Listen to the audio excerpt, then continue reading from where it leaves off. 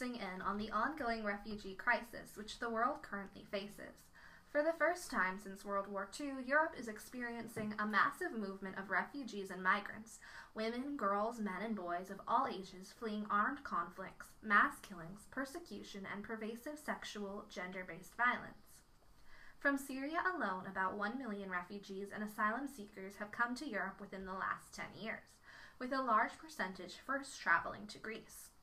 Refugees and migrants, but particularly women and girls, on this journey face high risks of violence, extortion, and exploitation, including rape, transactional sex, and human and organ Refugees and migrants, but particularly women and girls on this journey, face high risks of violence, extortion, and exploitation, including rape, transactional sex, and human and organ trafficking.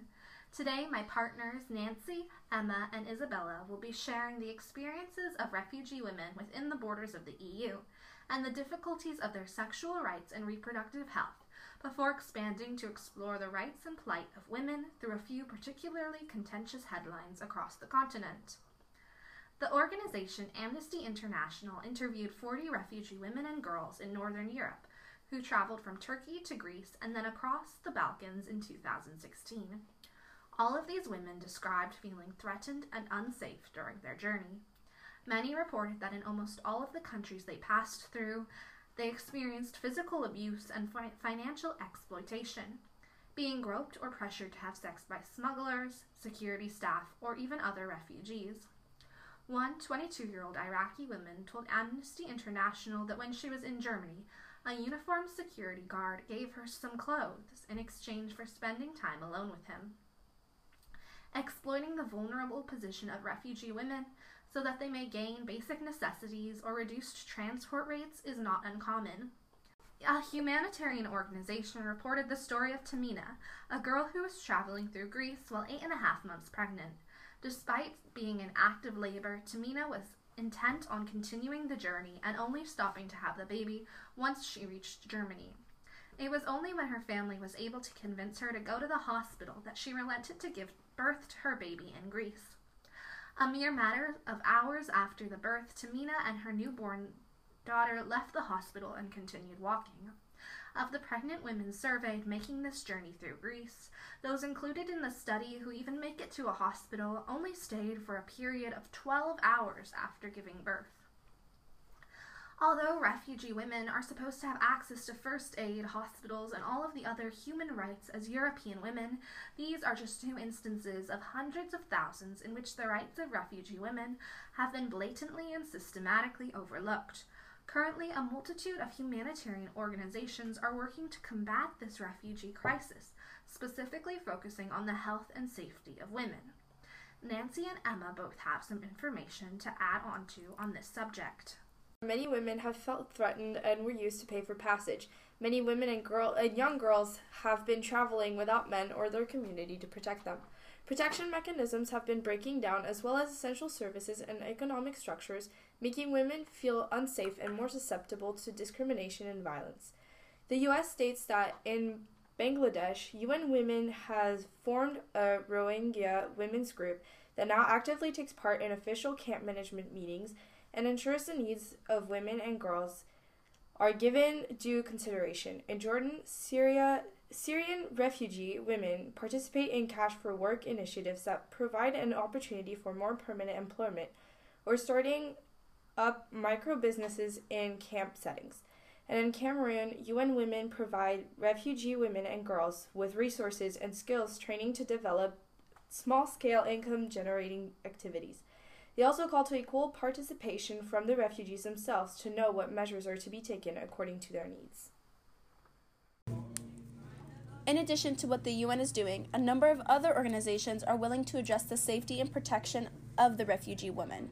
One of these includes the IRC, the International Rescue Committee, which provides support to its European countries by offering expert guidance to refugee men, women, and children. Due to the migrant crisis in 2015, the IRC was the first international aid to assist thousands of refugees. Today, the IRC aid workers continue to work in Greece along the Balkan route to support the most vulnerable refugees. through refugee.info, a website, Facebook page, and an app that empowers refugees on the move by providing them with real-time, reliable information in multiple languages such as Arabic and Farsi. This platform helps refugees in Greece, Siberia, Bulgaria regain the power to protect themselves and their families. In Germany, for example, the IRC provides expert guidance such as supporting access to education and the workforce with healing classrooms to help create a safe and a clean learning environment for many refugees dealing with great trauma. Wow, Nancy, that is so interesting.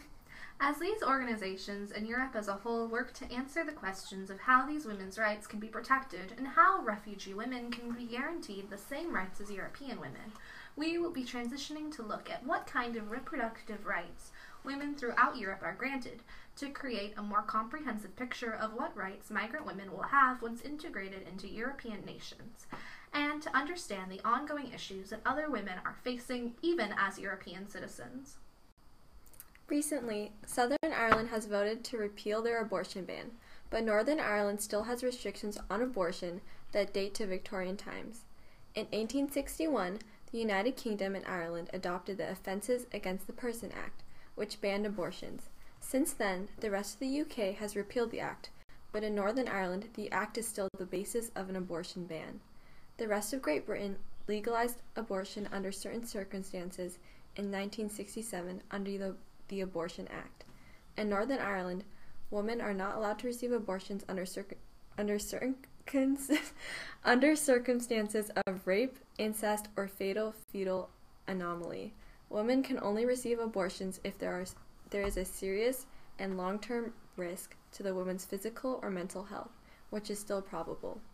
Because of the ban, many women are forced to travel to England to terminate their pregnancy. Both the Catholic and Presbyterian Church are pro-life in Northern Ireland and are primary contributors to the stigma around abortion. Emma has more to add on abortions. The UN has more than once already denounced the abortion rules to the Irish Republic, claiming the laws are cruel and inhumane.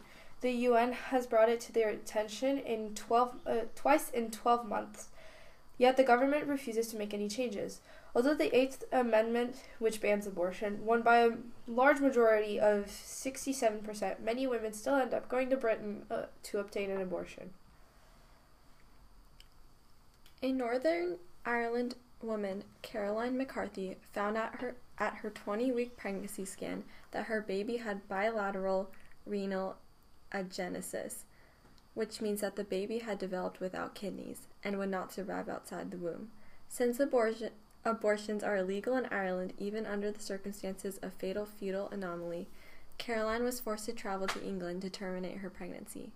Caroline had to wait 4 weeks for the nearest appointment, and since the baby was over 22 weeks, it had to be injected with potassium chloride to ensure the fetus shows no signs of life. Caroline and her family had a funeral for her baby 2 weeks later in England and had to bring her baby's ashes through the airport back to Ireland. Later, Caroline and her husband talk about how it would have been easier if she received an abortion in Ireland so they could have more time to prepare for grief. Also, if Caroline had been able to receive an abortion in Ireland, she most likely would have received it sooner and would not have to inject the fetus with potassium chloride. Caroline was able to afford the many trips to England and back to terminate her pregnancy, but many women cannot afford the expenses of travel. Since many women cannot receive an abortion in Ireland and cannot afford travel expenses, they are forced to carry out pregnancies that may not even be viable. How should I transition into Italy? I was thinking maybe I could talk about how... Hold on. Abortions have been legal in Italy since 1978 and are allowed in the first 90 days of pregnancy. After 90 days, abortions are legal if the fetus has serious abnormalities or the mother's health is at risk. Although abortions are legal, doctors and other medical staff are allowed to deny performing abortions due to religious or personal beliefs, also known as conscientious objectors. Across Italy, 68.4% of gynecologists identify as conscientious objectors. A woman named Emma and her husband from Agripoli are expecting a baby and are told her baby is perfectly healthy until a 23-week scan. The brain of the fetus has only partially formed and would not survive well outside the womb.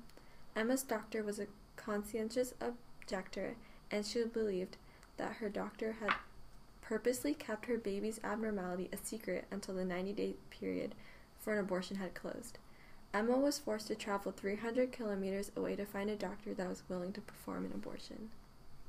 In 2017 in England, Women and Equalities Minister Justice Greening confirms that women will be able to have access to free termination in England. Women deprived from access to safe reproductive health in Northern Ireland seeking abortion will be offered help with their travel costs under new government plans to allow access to terminations. Justice Greening said Northern Irish women would be able to apply for hardship grants to travel to England, where they are eligible for free, fully funded abortions. Earlier, just because abortion is technically legal or illegal, it can still be very hard for a woman to obtain.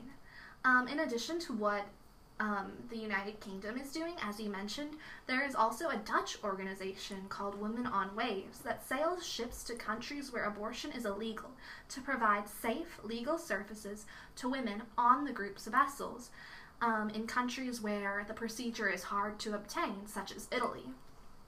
The organization's website lists locations of its completed successful campaigns in Ireland, Poland, Portugal, Spain, Morocco, and Italy from 2001 to 2012.